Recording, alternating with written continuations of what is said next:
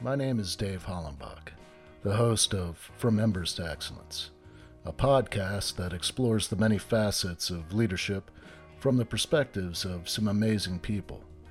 We discuss the triumphs and failures that have shaped our lives and our leadership philosophies. I've found that it isn't whether we fail that defines us, but when we do fail, how we respond. Leaders dust off the ashes and use their failures as fuel to work harder and as lessons to come back wiser and stronger, more resilient, more determined, and more committed to excellence. Today I'm speaking with Dani DeNovo. She's a happiness coach and international best-selling author. After having battled depression and anxiety for most of her early life, Dani set out on a course to learn what true happiness was for her and for the sake of her baby girl.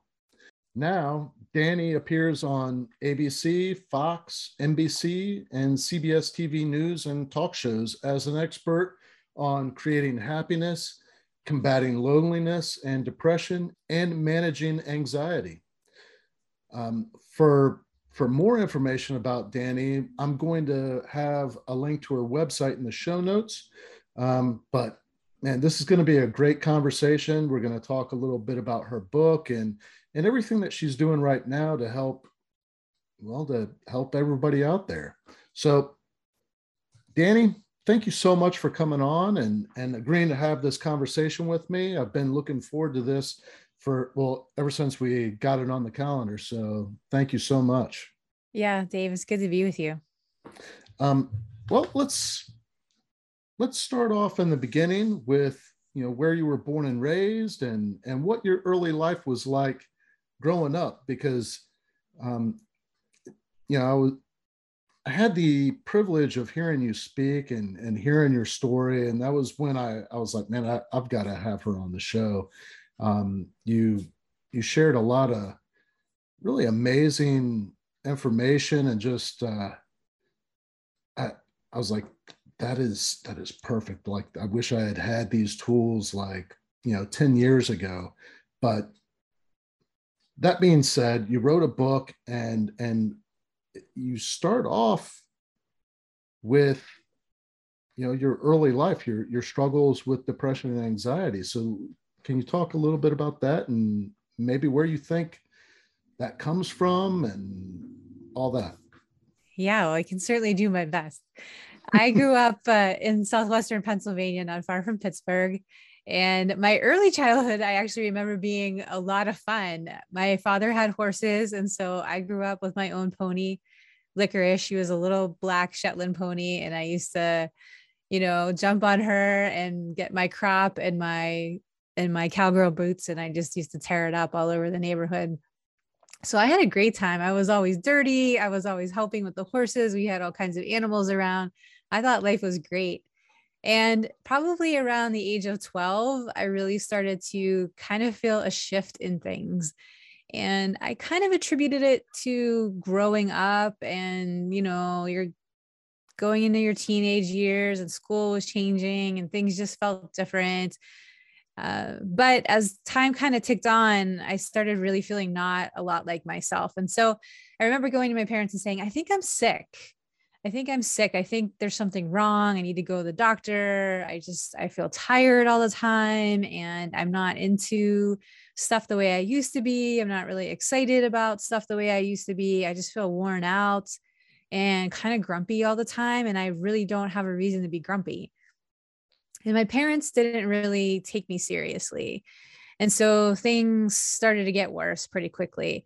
Eventually, I was finally able to persuade them to take me to the doctor. And of course, they ran all these tests and did all this blood work and all this workup, and nobody could find anything because they couldn't find anything physically wrong with me.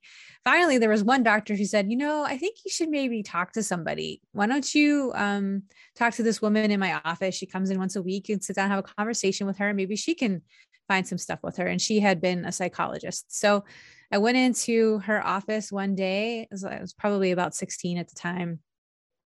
And we just had a conversation. She let me talk. for about 15 minutes. And, I looked at her, not really expecting an answer because no one else had an answer for me. Thought I was just kind of stuck. And she looked at me and she said, "Honey, you're depressed."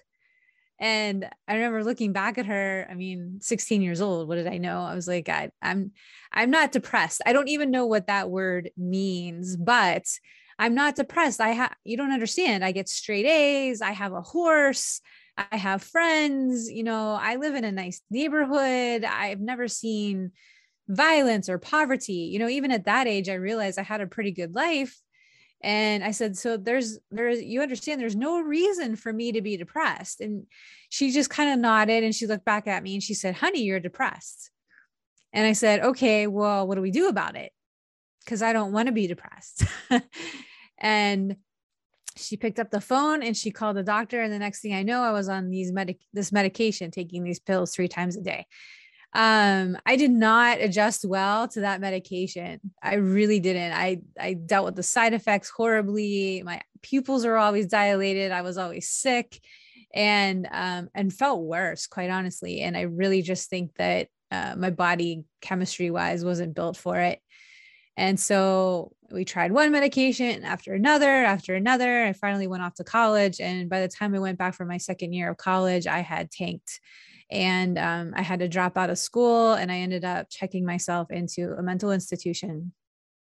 From that point in your life until now, because now you're helping people learn how to be happy, how to create happiness in their life. And there's not just like a particular one incident that took you from there to here. Yeah. It was pretty, I would imagine it was pretty gradual. And I would imagine that there's, well, actually, lots in between. Yeah, well, yeah, there was. Well, I know just from hearing you speak that you've been able to put together a set of tools to help people, but there was therapies along the way that, man, gosh, had to have been horrible. Yeah, it was bad. I mean, you can even just look at talk therapy, right? Because there are a lot of really great doctors out there in the world, and I'm fortunate to have met a lot of them, but there are some really bad doctors out there too. And the same thing is true for therapists. There are some really great therapists out there, and there are some ones that will really make it a lot worse for you too. And I think I had maybe middle of the road to not so great at times as far as the therapy was concerned, because I really do believe as a young person that could have been really effective without having to immediately turn to the drugs. But that's what happened, right? So I went into the mental institution for the first time, and I was committed for 2 weeks. And I remember, I dropped out of school. So my whole life I wanted to be a doctor, and I thought I was going to do all this great stuff. And I was going to, I had already had to suck up the fact that, my depression in my high school years had kind of cost me where I wanted to go to school and all of that stuff. And now I was basically, I was convinced that there was no way I could ever become a doctor now that I dropped out. So, I'm sitting in this room, and there's a community room, and there's all these women there on this floor with me in this lockdown unit.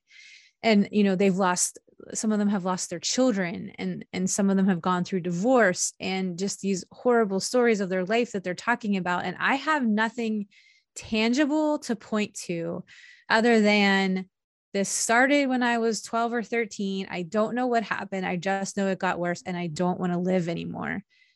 And so I had a lot of shame around that. I had shame about my depression because I didn't even think my depression was depression worthy enough to be there.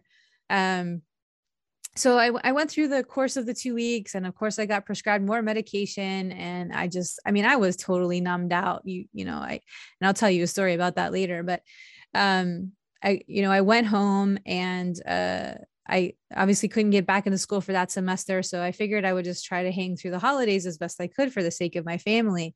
And I made it through Christmas, and then I just tanked again. And I was doing a lot of really horrible things, a lot of reckless behavior, because I didn't want to wake up. I wanted to go to sleep, and I didn't want to wake up the next morning. And I knew that if I didn't get help again, that was going to be the end of it. And I think there's probably a part of me that didn't quite want to give up. So I went back in and I'm sitting there, I'm laying in the bed, I'm looking through the bars on my window up at the moon, I'm crying, saying to myself, is this it? Like, this is my life. I had so much potential. What happened? Now I just lay in this bed in the psych unit. I'm the crazy girl at 19 years old. And the next morning, the doctors came in and said, we did everything we could do for you the last time. And I said, well, look, you got to give me something here, because I'm not going to keep coming back here. And if I am not here, I'm going to kill myself. So, what's the deal? And they said, the only thing we have left for you is electroshock therapy. And I didn't feel like I had any other choice. I mean, I was 19. I was of majority age, perfectly capable and legally able to sign the documentation to do the treatment. And no one else was giving me anything else. My parents weren't really anywhere around to advocate for me. So I signed on the dotted line. And the next thing I know, they're wheeling me into the secret part of the mental institution. And I got downstairs, and a woman with kind eyes handed me a medicine cup and said, here, take these with no water. And I just remember being like, what? Now there's just these magical pills that are showing up. And she's like, no, it's Tylenol. Trust me. I'll be glad you took it later. And she had me climb up on this gurney, and she and another guy strapped down my arms and my legs and my torso. And they wheeled me through these huge metal doors into this room that looked like something out of Frankenstein's laboratory. And I started shaking, and I was crying. I just remember saying, oh my God, this is a mistake. This looks horrifying. And then I started to get sleepy, and I started to panic because I knew I was going under. And I was like, no, I changed my mind. Somebody hold my hand, please. I don't want to do this.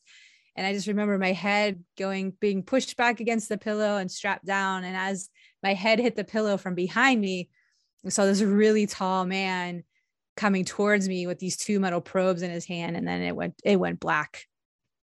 And I remember waking up in this really dark, cold room all by myself, with no furniture in it, and just being grateful that I had taken that Tylenol, because I had a headache that would kill a horse, and just being totally, just feeling like I'd been knocked off planet Earth, right? Nothing was ever going to be the same again, and my brains had totally been scrambled. So I went through those therapies while I was still committed in the psych ward. And then when I got out of the psych ward, I had to come back in the morning to do treatments as an outpatient. And that kept going on for weeks. And I'll tell you what, I remember being at dinner one night with my brother. My brother's a few years younger than me. And he was telling the story about a time he and I had gone off and done something on our horses. And he's like, yeah, I remember we did this. And then we went here, we crossed the creek, and then this happened. And I'm like, I'm not remembering any of this. And I'm like, what are you talking about? And he's like, yeah, he's like, Danny, there's no way you don't remember this. It was blah, blah, blah, blah. Like, he's like super excited and like so much detail. Right. And I'm just like, I'm drawing a blank, and I'm starting to panic because I can't even draw like a parallel to anything he's talking about. And it finally occurs to me that the memory is gone. And I started to notice that my childhood memories were completely erased.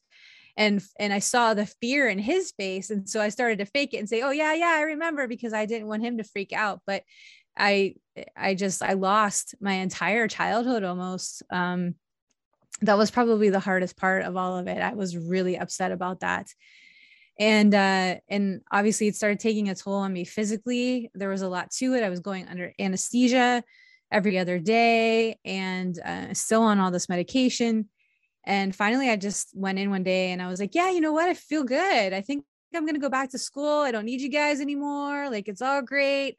And I pretended to be doing better, and did all the steps that I needed to do for the treatment to stop, and for their close observation of me to stop, because I couldn't take it anymore.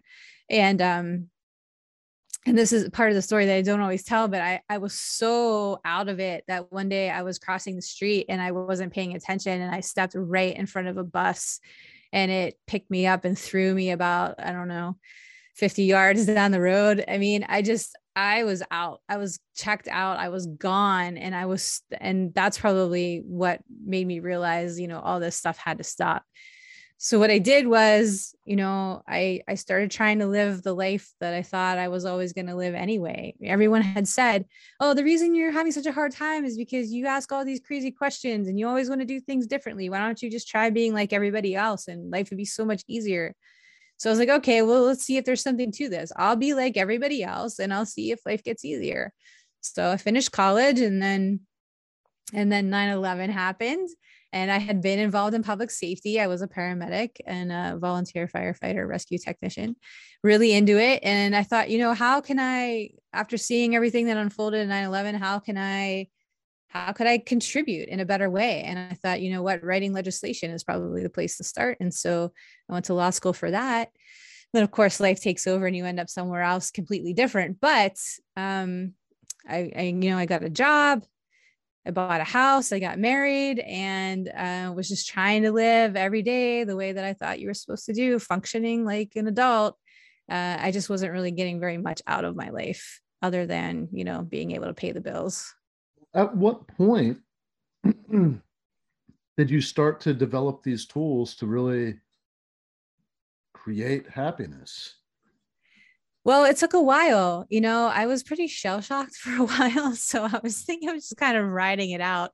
And truthfully, getting through law school took about all I had left upstairs for a while. And then, I knew I wasn't happy, but I knew that I wasn't suicidal either. So I figured it was probably about as good as it was going to get. And I did not want to become a mother. I did not want to have children because I didn't want them to live in this world as I saw it, which was not very pleasant to me. And I'm not sure what changed for me, but at one point, I guess I realized if I didn't do it, then I might regret it. And so I came around to the idea and eventually I had my daughter. And it was the best thing ever because I really enjoyed being a mom. And I remember I was stirring a pot on the stove. I'm making dinner one night and she's sitting on the floor. She wasn't even a year old. And she had a little play bowl and spoon she was playing with. And at one point she looks up at me and she's got these big brown eyes staring at me. And she picked up the bowl and spoon and she started mimicking me. She wanted to show me, look, I can stir just like mommy. She's my first child, like my only child. And I'd never seen anything like that before. I thought it was really cool. And then I don't know, something hit me. I mean, I just felt it take over my body. I had this wave of nausea hit me. I felt like I was going to faint on top of her. I had to sit down like right next to her because I realized she was copying me. She was doing everything just like mommy. And that made me realize she was learning how to live a very unfulfilled, a very lonely and depressed life, just like mommy was doing. And so right then and there on that floor, not even able to get up, I made the decision. I was going to learn how to be happy. I didn't care what it took, what I had to do, what I had to sacrifice, because I was going to teach my daughter how to be happy. I didn't think I could be happy. I did not think I was wired for it. I thought I was a lost cause, but I was not going to let her grow up suffering the way that I had.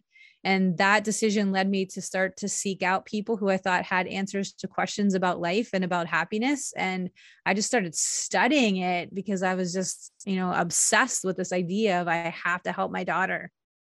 And of course, when I started learning all this stuff, it changed my life very rapidly as well. Who were some of your biggest influences when you set out on this journey? Well, I started with philosophy. I was raised Roman Catholic and I felt that I had some connection with God. But I had some issues with the way the Catholic Church kind of did things. And I knew I didn't want to go there to start. So I started reading a lot of philosophy and, like traditional stuff, sort of like Descartes, Camus. And I wrote Heidegger. And that led me to people. You get into Google and you start searching and looking around a little bit. And that kind of led me to people who sort of took their ideas and made them a little bit more palatable for today.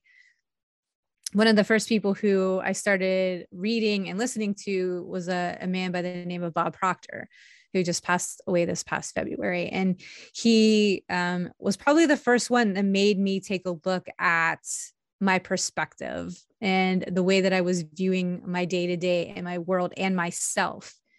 And he shined the first mirror in my face, I think, and made me realize that I spent a lot of time feeling sorry for myself.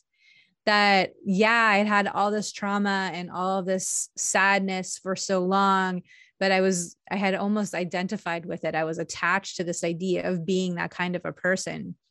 And he showed me that I needed to switch that mindset in order to, be a happy person. I had to think like a happy person, and I had to feel like a happy person, and I had to behave like a happy person.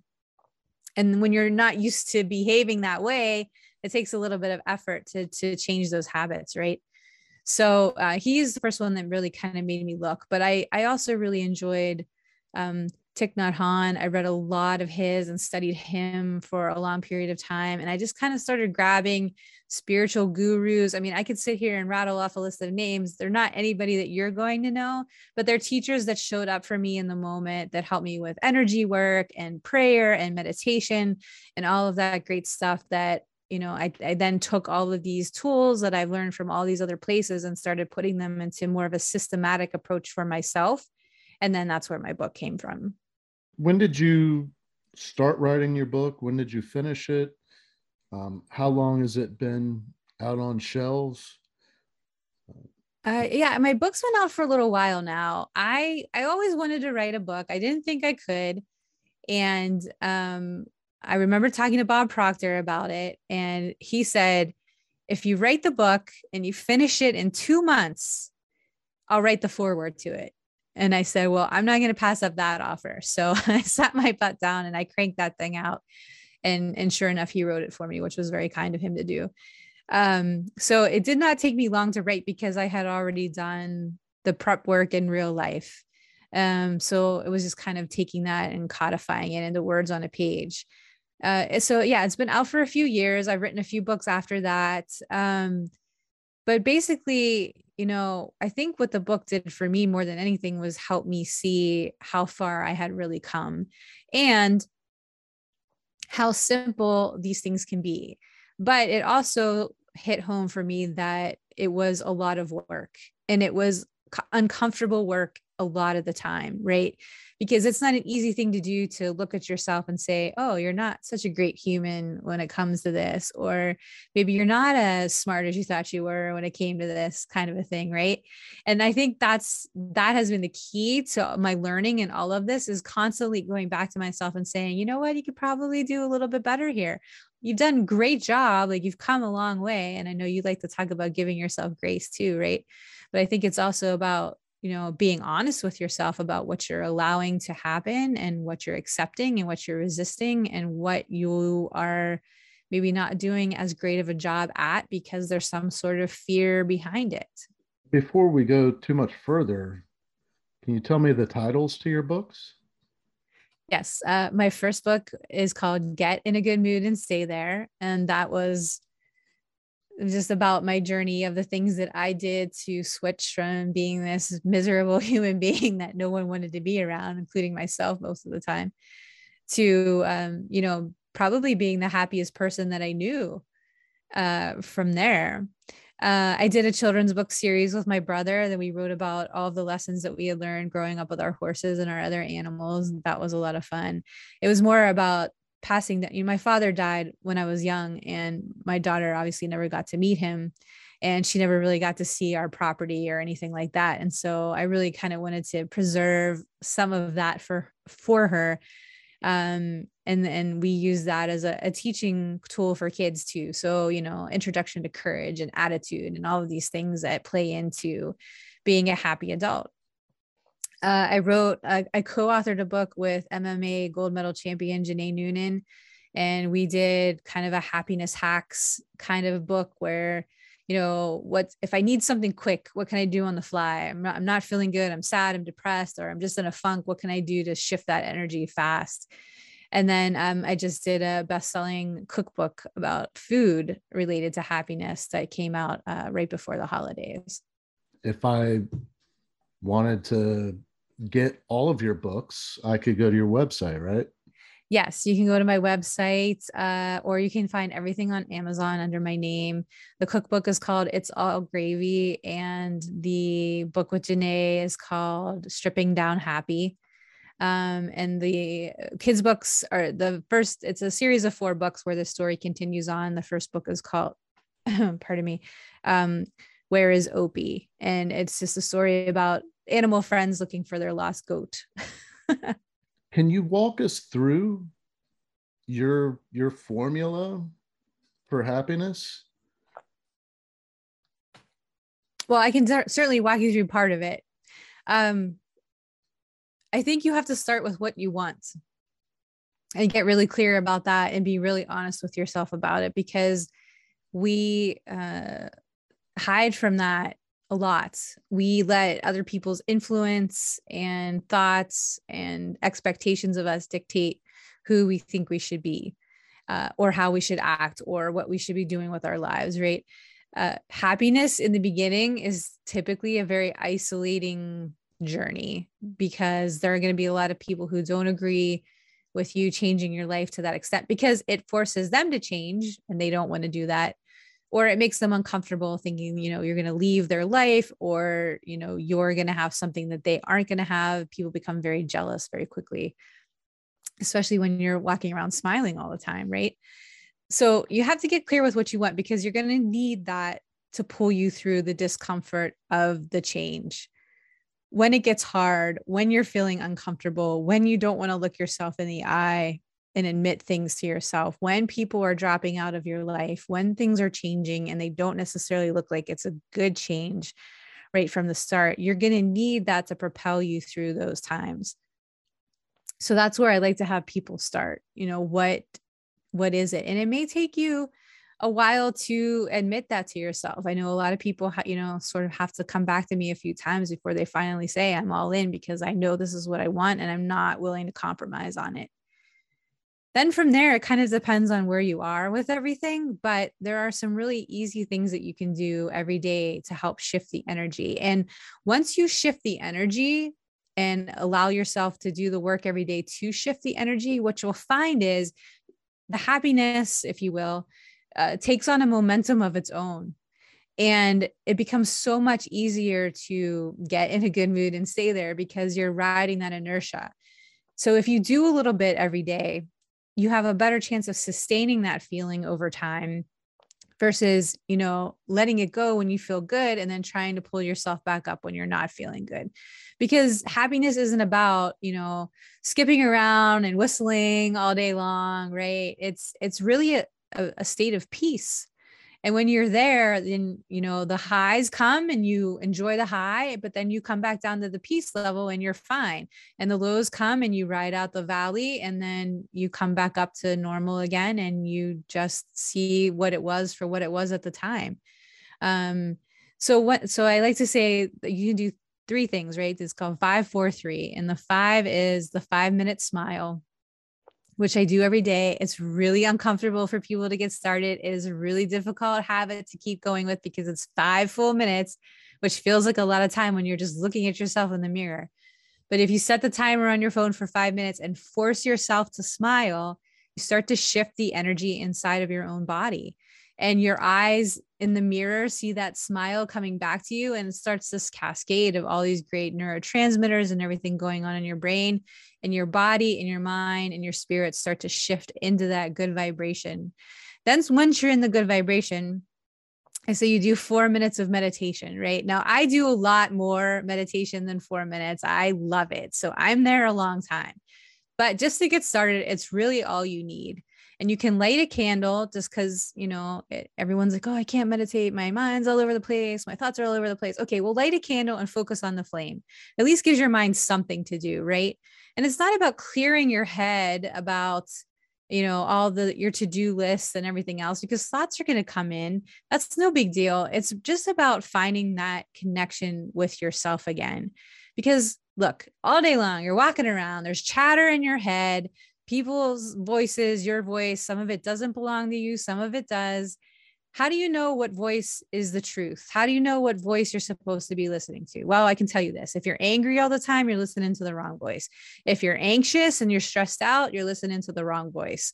So to get back to that one true voice that I believe comes from our heart, you've got to sort of get rid of all of the distraction. And meditation is how I do that. And I just pretend like I'm breathing in and out through my heart, and I let my heart speak to me. And I tell you that voice, once you find it, it is never wrong. And it will tell you exactly what you need to do each and every day to be happy, to be filled with purpose and meaning, and to really live the life that you were meant to live when you decided you were going to come here, as I see it.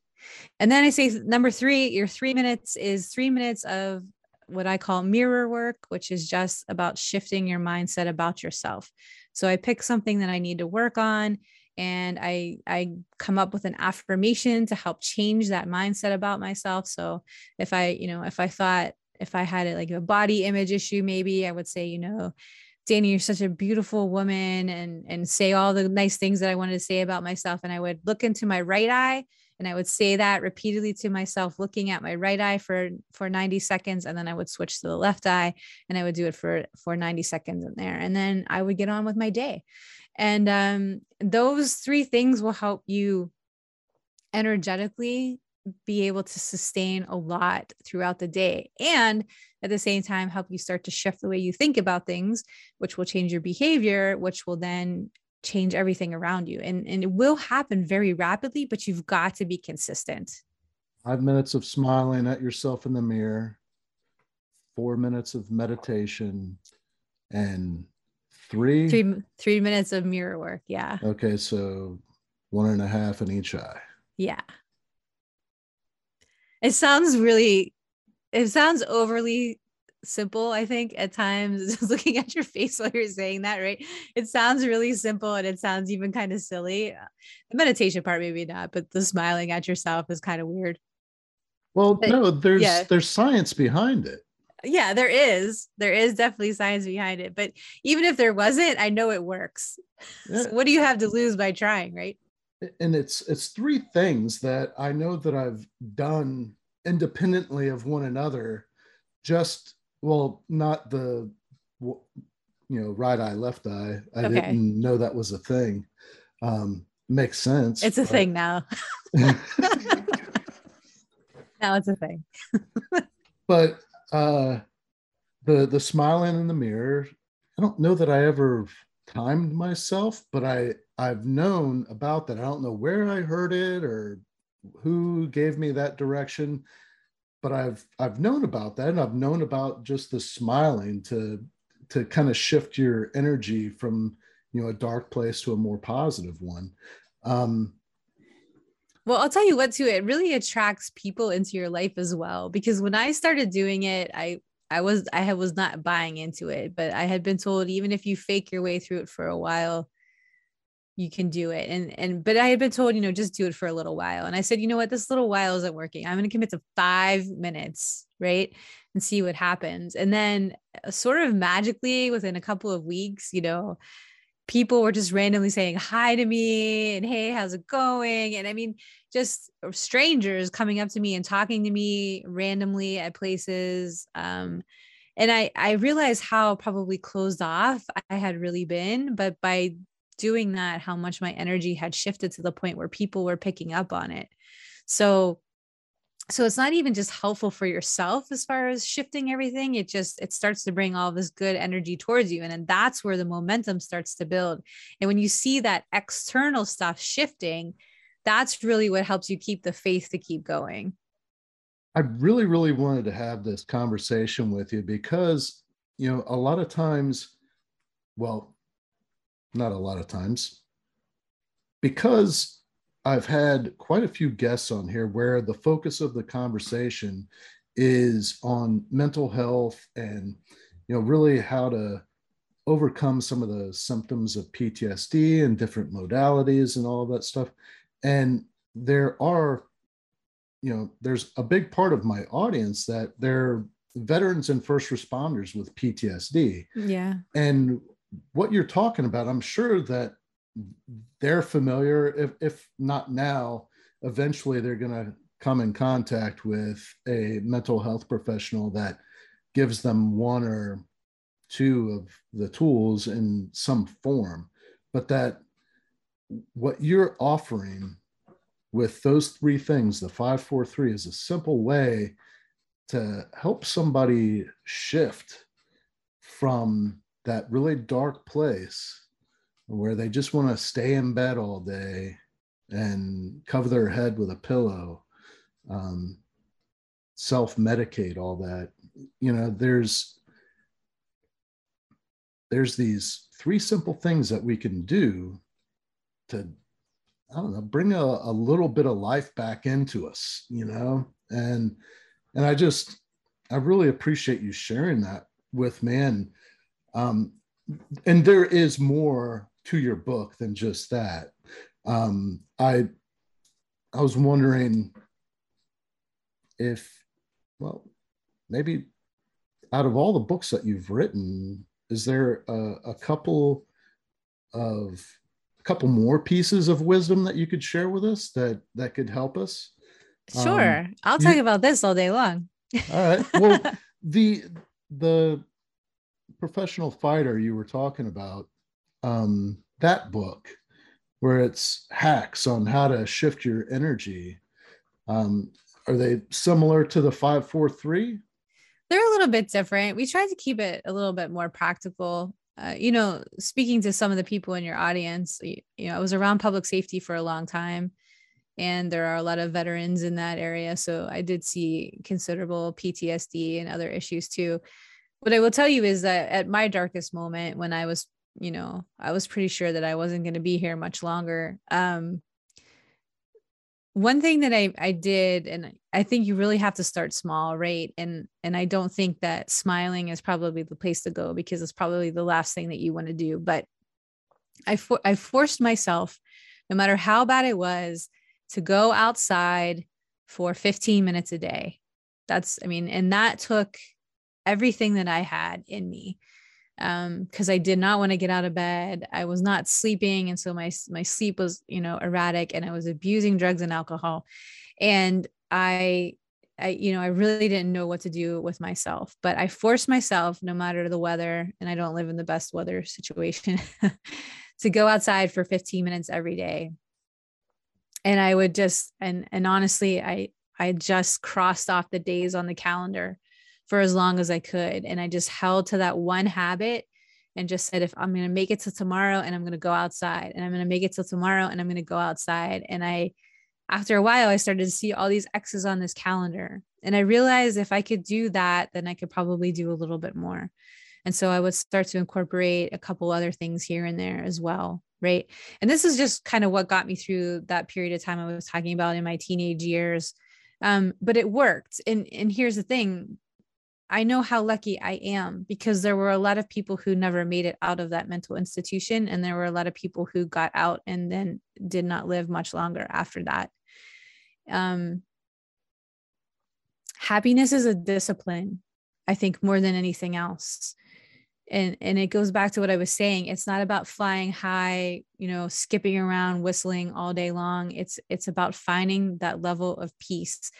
And if you can find that spiritual component of it, where you feel connected in your heart, right? Even if you're alone in the world, you know that somehow you are important. Somehow you are connected to everything else here. When you really are able to feel that, not think it, but feel that, it shifts everything in your life. And I believe that the people who are suffering the most have the most ability to tap into that feeling. So if you will allow it to happen for yourself, then no matter what, you're going to be okay. And you realize how important you really are. Look at it from a physics standpoint, right? You are so important that if you were to cease to exist, the entire model of the world, of the universe, would collapse in on itself, right? Because every piece is that important. And I figure if you're that important to the universe, then the universe probably wants to support you as much as it can, right? And you can use the term universe, God, source, whatever whatever term you're comfortable with, right? I use God all the time, but you are being supported. And if you can just hold on to the fact that there is something there, even if you can't see it, and have that faith long enough in the universe to let it work its magic, you will start to see things shift. And it's going to take time, and it's going to take patience, and it's going to take discipline, but it will get better. And that is what I held on to. All right. By my fingernails hanging from the ledge, but I did it. And I know if I can do it, because I had zero support, that you can do it as well. And then go on and take these other pieces that I give you, and that all these other people out there give you, to help you grow what works for you, right? Pick and choose. You don't have to do it all. Find what really works for you. Keep what you like, get rid of the rest of it, and just enjoy the moment. I like that you use that word discipline. And earlier you mentioned Thich Nhat Hanh, one of the most well-known monks, Buddhist monks. Pretty incredible person. Yeah, like, I'd say so.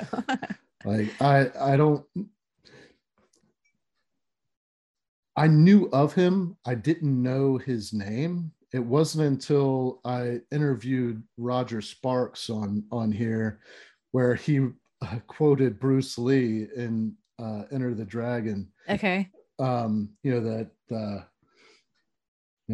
look at my finger. The finger's pointing away to the moon. Yeah. And that was actually from Thich Nhat Hanh's book, like, what was the name of that? White Clouds, something. Do you know what book I'm talking about? I think so. Yeah, I know he has a few. Pieces the Way is mostly what I've read, but I listened to him a lot. And you know what I liked about him is he told this story. When he first went to the monastery, he said he was walking around one day, and one of his masters was sitting in the main room where they ate their meals. And he had to go through that room to get into the kitchen because he wanted to get a drink of water. And so he was, he's like, I'm very respectful and being very quiet. And I walk from the one side through this room, so I don't disturb my master. And I go into the kitchen to get a glass of water, and I come back out, and my master goes, "What are you doing?" And he's like, "Oh, I'm sorry. I didn't mean to disturb you. Just wanted a drink of water." And the master said, "You do everything from this point forward with purpose. Everything you do has purpose. You take each step with purpose. You walk across this room with purpose. You open that door with purpose. You get your water with purpose. You close the door with purpose. Everything you do with purpose from this point forward."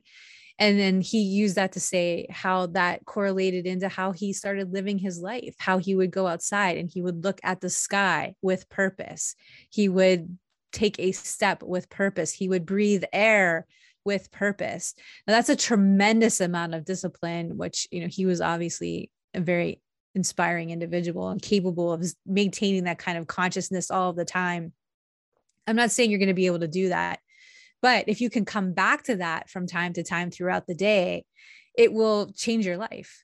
If you can pay attention to the fact that you're breathing air, that you are life right here, right now, then you will start to have joy in the silliest and most simple of moments that you won't even be able to explain to somebody else, because you can't explain it. It's beyond words. You can have a magical experience just going outside in the morning and taking a fresh, breath of air, or drinking a cup of coffee, or washing your face even. And when you're able to connect that deeply in the moment with your life, you realize how rich it is just right here, right now. And you have this tremendous sense of gratitude. When you're filled up with gratitude and love, it's really hard not to be happy. And you don't go seeking it in external things, because you realize everything you need is right here. So I have the hard cover of that book. It's Old Path, White Clouds. Okay, that rings a bell. And what it is it's the most complete recounting of the Buddha's life, from childhood until he leaves Earth. And it's all these stories of his interactions with the different monks and his teachings and conversations. And it's just really, really interesting. And it was all taken from translations of, what are they called? Sutras. Okay. So, and it was compiled by Thich Nhat Hanh. Anyways, I had to get the book after, I did a little bit of research after Roger Sparks was like, if you only focus on the finger, you'll miss all that heavenly glory, Yeah. And what it was a lesson that the Buddha was teaching one of his monks about, the point of practicing Buddhism, practicing meditation, practicing, this mindfulness and focusing on the here and now, doing things with purpose. The point of all of that, brings you to a beautiful place in your life or within yourself, that inner beauty, to be able to experience that. And if you're paying attention to what somebody is pointing at, if you're paying attention to that finger, you're going to miss the point of all of it. So that was in that lesson, and that's in that book, Old Path, White Clouds. Now, real quick, just because I thought this was really, really cool. Did you know that Thich Nhat Hanh received the Nobel Peace Prize? Yes. Do you know who nominated him for it? I do not know who nominated him. Martin Luther King Jr. Well, that's pretty impressive. Yeah, I was like, when I read that, I was like, man, this is crazy. So cool. Yeah, I mean, I think Thich Nhat Hanh is probably one of those human beings who pretty much transcended the human experience. There have been a few on Earth over the period of time. I think he probably did it. I didn't hear this story from him, but just kind of going back to your point before, and I think this is probably something that helps a lot of people with depression and PTSD too, is I heard this story, and it's a fable. It's a fable. It's a folklore story, right? So there are these monks in Nepal, and that the monk in charge of the monastery says, okay, today we're going to go out on our walk, and we're going to be in complete silence until we get back.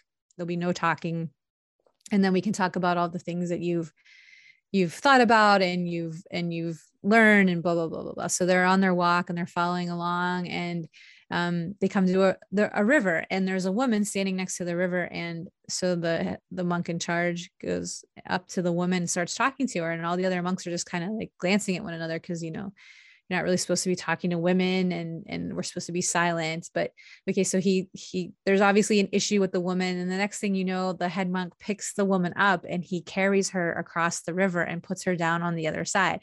Now these monks are going crazy, but they're going crazy inside because they're not allowed to talk. And oh my God, he touched a woman. He picked her, he physically held her, he picked her up and took her across this river. So the rest of them follow across the river, and, they all bow to her, and then they walk along and they finish their walk and they come home. And the monk says, okay, our silence period is over. What did you observe from today? What did you get out of the day? And all their hands go up, and they're like, oh my God, master, you touched a woman. We're not allowed to do that. And blah, blah, blah, blah, blah. And the master says, yes, you have to understand. He said, that was something that was that we weren't supposed to do. That was unexpected, that came out of life. He said, however, I put that woman down on the other side of the river, and you continue to carry her with you throughout the day. So just the idea of being able to accept something for what it is in the moment and deal with it, and then put it down and be able to go on to the next thought or the next feeling or the next moment or the next thing that you need to deal with in life. Having that ability is huge, because those thoughts will cycle on you, and they will really make it hard for you to kind of get out of your own way. If you can drop below the thought and into your heart and feel the situation rather than think through the situation, you will save yourself a lot of anxiety and frustration. most of us are carrying around a lot of extra weight that we do not need to shoulder every day, right? And you can take it even simpler, as you can just focus on that first sphere you were talking about. Because if you are just worried about what you can control, which is yourself, and you're in that modality of discipline with regard to that, then you're going to influence for the good, and you're going to influence the right energy, and the right energy is going to come back to you, right? I mean, how much influence do we really have? Even if you think about it, I tell people, well, I probably have some influence over my dog, maybe, maybe a little bit, right? Other than that, I don't really feel like I have a whole lot of influence. Where I have power to create in my life and to make things happen is through me, and that's it. And I don't attach it to anything else. And when things are going good, I know that I must be doing the right work. And when things are not going good, then I know that I need to shift something, right? It starts and stops with me every single day. And when you take on that accountability and that personal responsibility, you know, it's a hard thing to do at first, but once you do it, you realize how much more power you really have. But it's only with respect to yourself. And so that's the only thing you really need to focus on, which is really nice. How old is your daughter now? She is almost 7. Nice. Yeah. And she's the first one to point out any disparity in my actions or my speech with respect to any of this. So I know she's listening. If I say anything that is just slightly, you know, you have your moments, and trust me, I have them. I'm human. I accept that. Right. If I fall into something and I start, you know, complaining or doing something, she's the first person to say, hey, mom, you say this. Right. In fact, my brother told me the other day, they went for a walk, and he said something of, I don't know, he brought my name up somehow. And she said, yeah, she's like, mom isn't really grouchy. And for someone who wrote the book, Get in a Good Mood and Stay There, I just don't understand. And he said, my brother was dying. But kids are so smart. And most of the reason why is because they are in the present moment. They don't allow all of that crazy distraction to come in, right? They're just themselves. They love themselves for who they are, and they are always present in the moment. That's why they're so happy. And then we come in and we destroy that for them. But if you want to see how to be happy, just watch children. They'll tell you how to do it without really a whole lot of work. Before your daughter goes away and starts building her own life, what is one important lesson that you want to impart upon her? I really want her to be able to trust her own heart. In the dedication to my book, I wrote, follow your heart, baby girl, and the rest will follow you. I think we're so easily distracted and persuaded by outside influence, and that turns into self-doubt and lack of confidence in so many areas. And we talk ourselves out of so many things that we want to do, and what we want to be, and what we want to accomplish, and how we want to live our lives.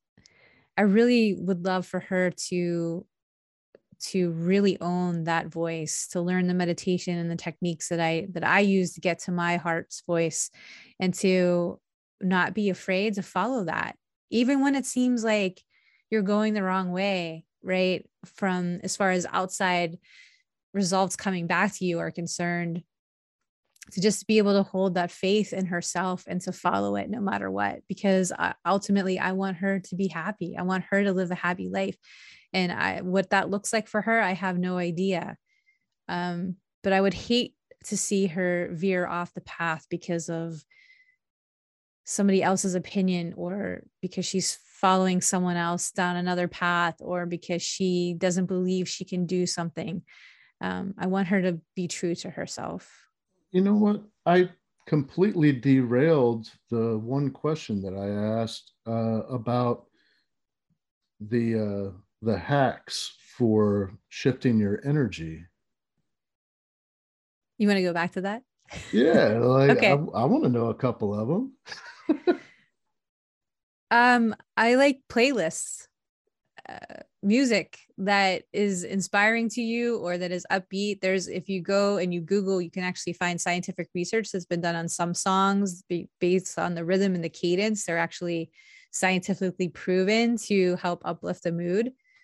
But if you need a really quick shift, to get your head out of your butt and get moving, the playlist is the place to go. So have one that you list as your good mood playlist, and don't put any songs on there that evoke any other emotion other than, you know, happiness. And you could have one that's like super happy, like upbeat happy, and you could have one that's sort of more like peaceful happy. That's fine too.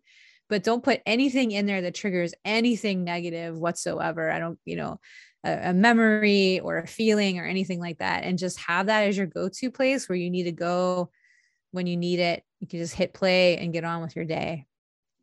I'm a big fan of journaling, of being able to get stuff outside of you, to look at it from a different perspective, put it down on a piece of paper and make it into a thing instead of part of you. And then you're able to look at it completely differently, more objectively. You can even, you know, sit there and look at it, say, you know, how would my mentor Clint Arthur look at this, right? Or how would my daughter look at this? Or how would someone else I admire look at this particular thing? And then it no longer has control over you. It's no longer part of you in any way. It's just this thing that you kind of have to deal with. So I like journaling. It also helps with the whole what do you want kind of thing.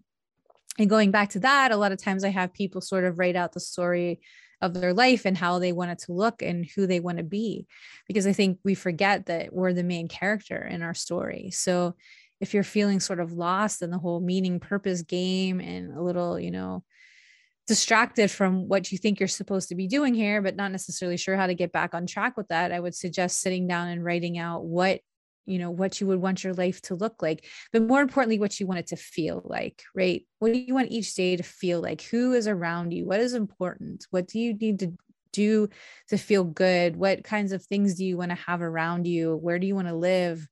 How do you want to live? What kind of person do you want to be? And if you take out time and money and obstacles, you take out all barriers, right? There's nothing stopping you. What would it look like? And that will give you a really good sense of the kind of person you are. And that will help you stay truer to, again, that voice inside of your heart that's trying to get you back on track, but you just don't want to listen to it. Yeah. And I just want to comment on one thing. Earlier, when I brought up PTSD, how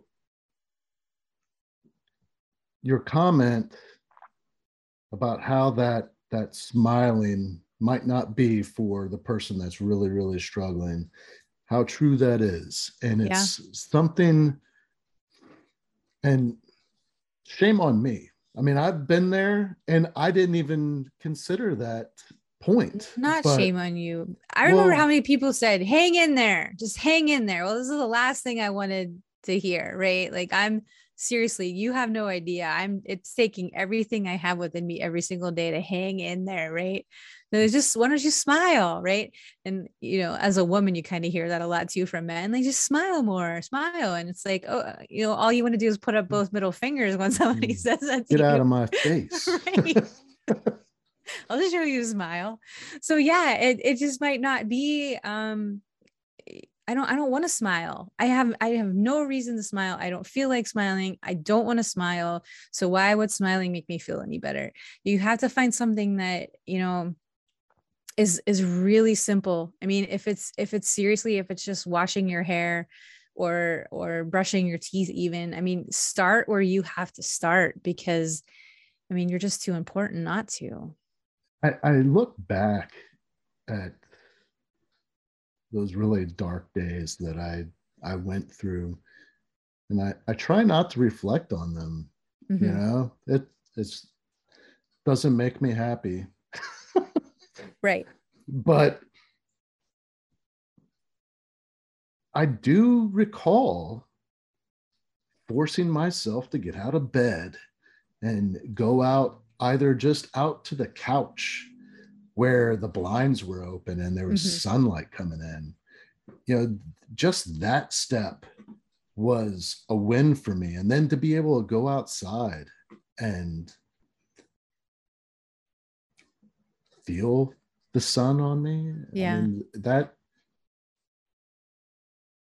mean, you're absolutely right. Those little wins, you know, if you can just take little steps one at a time. I mean, that's how you have to do it. Yeah. And it's not super encouraging to hear that, right? Like you said, when you reflect back and you know where you were. And I mean, if you've not been there, then it's kind of hard to imagine. But when you're there and you know how easy ending it is and how quickly you could do it and how you wouldn't have to put yourself through this every day. I mean, it takes a lot to do some of those things. So you have to be invested in the little win. I think it shows tremendous courage. I think there are a lot of people who show tremendous courage every day just by getting up and getting into the shower. And we don't acknowledge that. So yeah, for me to sit here and say, yeah, smile for 5 minutes. Yeah, that's great. But honestly, if you can get out of bed and you can do something for yourself, then I consider that you have won the day and that you deserve to be congratulated and that you should be happy for yourself in that regard. And then when you feel like you've mastered that particular task, maybe try another one. And if you miss a day, okay, don't worry about it. Just try again tomorrow, right? We're not keeping score here, even though it looks like that, especially with social media and everything else, right? Everybody wants to keep score and how I'm measuring up compared to everyone else. Well, that's not it. Your lessons are your lessons. And so you take as much time as you need to learn them. I am so thankful that, well, one, that I met Clint Arthur and got invited to Philadelphia. He's going to love this episode, right? Well, I mean, that's where I met you, right, and got to hear you speak, and just being able to share this message with my audience. I feel so, I'm just really grateful. So thank you very much, Danny. And for those listening, I will have a link to Danny's website, and you can go there, find her books, find what she's doing now, and follow her on social media. I mean, you got a pretty good TikTok following now, huh? It's getting there. Yeah. Thanks to you. Is there anything that, any piece of wisdom or something that we didn't touch on that you'd like to leave the audience with? I just want to say I appreciate you and all that you're doing and all of the people out there who are listening to you, because you don't even realize, just by sitting here and listening to these kinds of messages and then going out and telling other people about it, how much you may be helping. I talked before about how connected we all are, and I really believe that. And I think if you can continue to hold that in your heart, that you'll make a huge difference in the world. And so I appreciate everyone who puts in effort every day just to be a good human being and try to help someone else. Thank you for listening to this episode of From Embers to Excellence. Please like and subscribe to my YouTube channel. Follow me on your favorite podcast platform and visit hollenbachleadership.com for additional content. My goal is and always will be to add value to as many people as possible. So if I can be of any assistance to you or someone you know, please connect with me via email or on one of my social media accounts, linked on the homepage of my website.